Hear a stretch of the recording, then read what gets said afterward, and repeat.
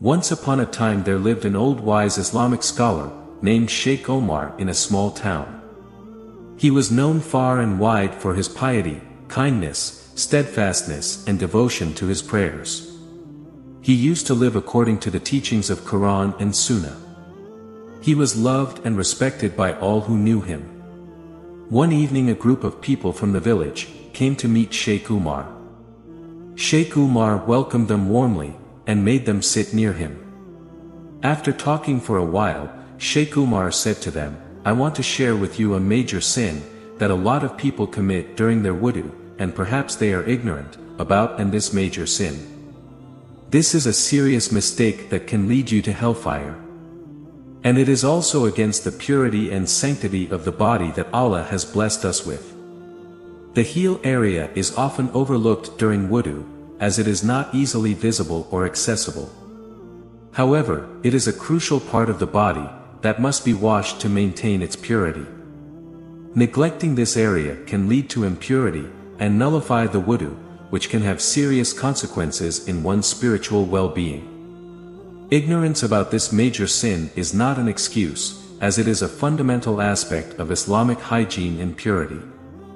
In a hadith narrated by Muslim, the Prophet Muhammad, peace be upon him, and his companions, were traveling back to Mecca to Medina. When they came to some water on the way, some of the people were in a hurry at the time of the afternoon prayer, and performed ablution hurriedly, and when they reached them, their heels were dry, no water had touched them. The Prophet, may peace be upon him, said, "Woe to dry heels because of hellfire. Make your ablution thorough."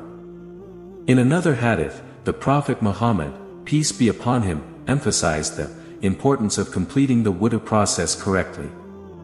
He said, "Complete your wudu and beware of the heel and the bottom of the foot from the fire."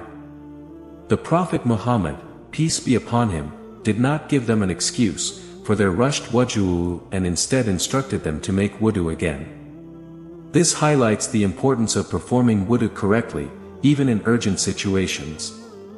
Further, the Prophet Muhammad, peace be upon him, warned against neglecting any part of the body, including the elbow, if it is not fully washed during wudu.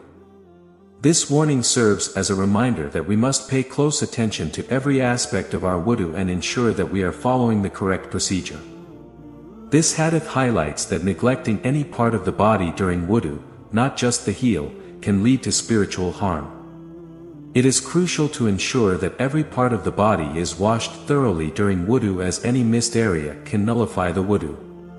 Sheikh Omar concluded his speech with these words that Islam isn't just about fulfilling rituals but about performing them with care and dedication.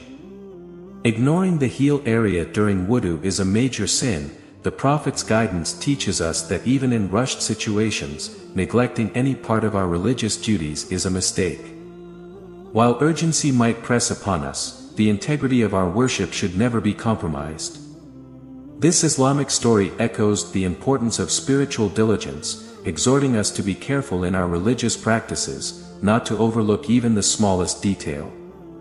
May Allah forgive our mistakes and grant us knowledge.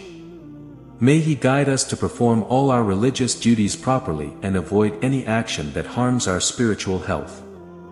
And let us perform our worship with utmost devotion and care, and strive for perfection in all that we do.